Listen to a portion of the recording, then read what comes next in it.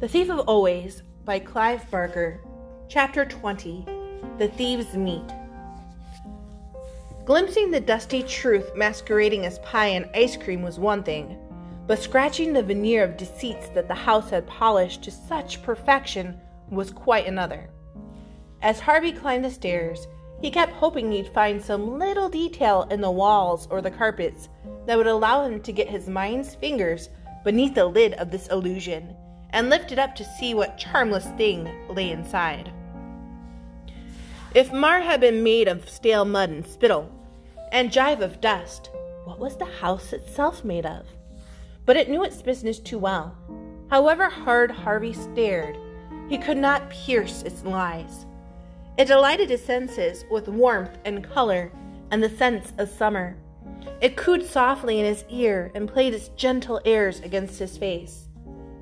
Even when he reached the dark landing at the top of the final flight, the house continued to pretend that this was just another innocent game of hide-and-seek, like the countless games it had seen played in its shadows. There were 5 doors ahead of him, every one of them ajar a few inches, as if to say, "There are no secrets here, not from a boy who wants the truth. Come look, come see, if you dare." He dared, but not in the way the house had planned. After spending a few moments examining the doors, he ignored all of them, and instead went back down a flight, chose a strong chair from one of the bedrooms, brought it back upstairs, and climbed onto it and pushed open the trap door that led onto the attic. It was hard work hauling himself up, but he knew when he finished and lay panting on the attic floor that his pursuit of Hood was almost at an end. The Vampire King was near. Who else but a master of illusions would live in a place so bereft of them? The attic was all the house was not, filthy, murky, and cobwebbed. "Where are you?" he said. It was no use thinking he could surprise the enemy. Hood had watched his ascent from the first stair. "Come out," he yelled. "I want to see what a thief looks like." There was no reply at first, but then, from somewhere on the other side of the attic, Harvey heard a low, guttural growl. Not waiting for his eyes to become fully accustomed to the gloom, he started toward the utterance, the boards creaking beneath his feet as he went. Twice he stopped to look up, because a noise somewhere in the darkness overhead caught his attention. Was it a trapped bird, panicking as it flew blindly back and forth? Or roaches, perhaps, massed on the beam above him? He told himself to put such imaginings out of his head and concentrate on finding Hood. There were enough real reasons to be fearful here without inventing more. Unlike the area around the trap door, this end of the attic served as some sort of storeroom, and his enemy was surely lurking in the maze of rotting pictures and mildewed furniture. In fact, wasn't that a fluttering motion he saw now out of the corner of his eye? "Hood?" he said, squinting to try and make better sense of the shape in the shadows. "What are you doing hiding up here?" He took another step forward, and as he did so, he realized his error. This wasn't the mysterious Mr. Hood. He knew this shape, mangled though it was, the half-rotting wings, the tiny black eyes, the teeth, the endless teeth. It was Karna. The creature half rose from his squalid nest, snapping at Harvey as it did so.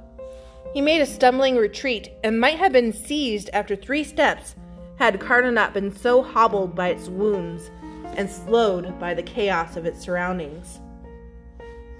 It struck out at the piles of detritus to the left and right of it, scattering chairs and overturning boxes, then hauled itself in pained pursuit of its prey.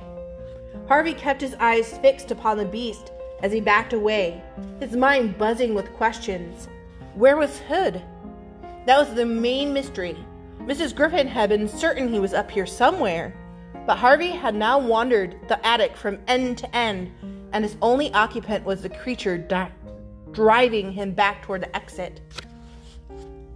He chanced several glances into the shadows as he retreated in case he missed some figure hiding there. It was not a human form his eyes alighted upon, however. It was a globe the size of a tennis ball, glowing as though filled with starlight. It appeared like a bubble from the boards and rose toward the roof. Momentarily forgetting his jeopardy, Harvey watched it as it ascended, joined by another, then a third, and a fourth. Astonished by the sight, he took too little care where he was walking. He stumbled, fell, and ended up sprawled on the hard boards, staring up at the roof through a red haze of pain. And there above him was Hood in all his glory. His face was spread over the entire roof, his features horribly distorted. His eyes were dark pits gorged into the timbers. His nose was flared and flattened grotesquely, like the nose of an enormous bat. His mouth was a lipless slit that was surely 10 feet wide, from which issued a voice that was like the creaking of doors and the howling of chimneys and the rattling of windows. "Child," he said, "you have brought pain into my paradise. Shame on you."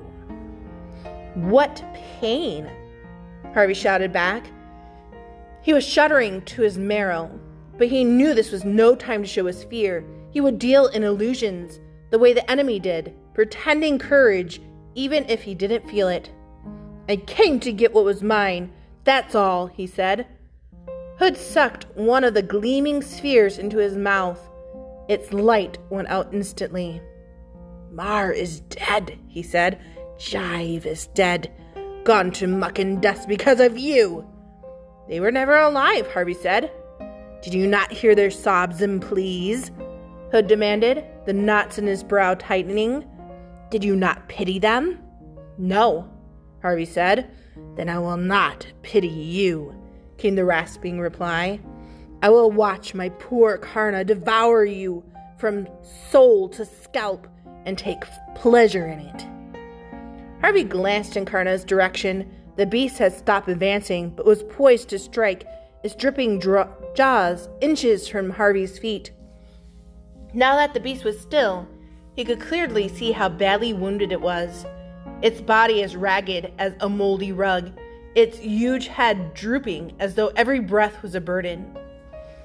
As Harvey stared at it, he remembered something Mrs. Griffin had told him. "I would welcome death now," she'd said, "like a friend I'd driven from my door." Maybe it wasn't a journey to the stars that was awaiting Karna.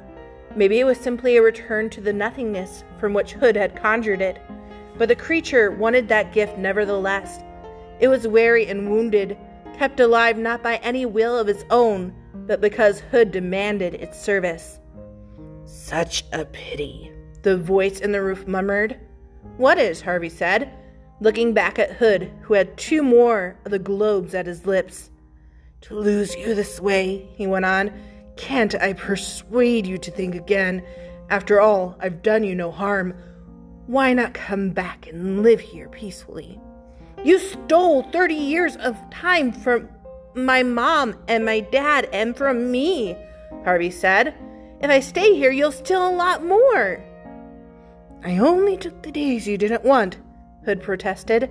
"The rainy days, the gray days, the days you wished away. Where's the crime in that?" "I didn't know what I was losing," Harvey protested. "Ah," said Hood softly, "but isn't that always the way of it? Things slip from your fingers, and when they're gone, you regret it. But gone is gone, Harvey Swick." "No," Harvey said. "What you stole, I can steal back." At this, a gleam ignited in the twin pits of Hood's eyes. "You burn bright, Harvey Swick," he said. "I've never known a soul that burned as bright as yours." He frowned, as if studying the boy below. "Now I understand," he said. "Understand what?" "Why it is you came back." Harvey began to say, "I came for what you took," but Hood was correcting him before he uttered 2 words. "You came because you knew you'd find a home here," Hood said, We're both thieves, Harvey Swick. I take time, you take lives. But in the end, we're the same, both thieves of always. Repulsive as it was to think of himself in any way similar to this monster, there was some corner of Harvey that feared this was true. The thought silenced him. Perhaps we needn't be enemies, Hood said.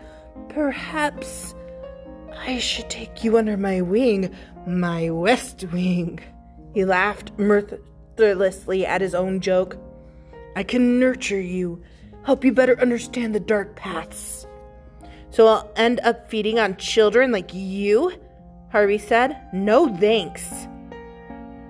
I think you'd like it, Harvey Swick, Hood said. You've got a streak of the vampire in you already. There was no denying this. The very word vampire reminded him of his Halloween flight, of soaring against a harvest moon with his eyes burning red and his teeth sharp as razors. I see you remember, Hood said, catching the flicker of pleasure in Harvey's face. Harvey instantly put a scowl in its place. I don't want to stay here, he said. I just want to get what's mine and leave. Hood sighed. So sad, he said. So very sad. But if you will have what's yours, have death. Karna, the beast raised its pitiful head. Devour the boy! Before the wretched beast could shift itself, Harvey scrambled to his feet. In the race to the trap door, he knew he had little chance of outrunning Karna. But was there perhaps another way of laying the beast low? If he was a thief of always, as Hood had said, perhaps it was time to prove it, not with dust nor with stolen conjurings, but with the power in his own bones. Karna took a threatening step toward him, but instead of retreating, Harvey extended his hand in the creature's direction, as if to pat its decaying head. It hesitated, its expression mellowing into doubt. Devour him! The vampire king growled. The beast lowered its head in expectation of punishment from above, but it was Harvey who laid his hand upon it, a gentle touch that sent a shudder through its body. It raised its snout to press itself against Harvey's palm, and as it did so, let out a long, low moan. There was neither pain in the sound nor complaint. In fact, it was almost a moan of gratitude, that for once it was not met with blows or with howls of horror. It turned its eyes up to Harvey's face, and a shudder of pleasure passed through its body. It seemed to know that the motion would prove fatal, because the instant after, it retreated from its comforter, and as it did so, its shudders multiplied, and its body suddenly flew into 1,000 pieces. Its teeth, which had seemed so fearsome moments before, rolled away into the darkness. Its massive skull shattered, its spine collapsed. In a matter of seconds, it was no more than a heap of bone shards, so dry and so aged, even the most desperate dog would have passed them by. Harvey glanced up at the face in the roof. Hood's expression was one of utter perplexity. His mouth was agape, his eyes staring from their pits. Harvey didn't wait for him to break his silence. He simply turned his back on Karna's remains and hurried toward the trap door, half expecting the creature in the roof to slam it shut. There was no response from Hood, however, until Harvey was lowering himself down onto the chair on the landing. Only then, as Harvey took one last look up at the attic, did Hood speak. "Oh, my little thief," he murmured, "what shall we do with you now?"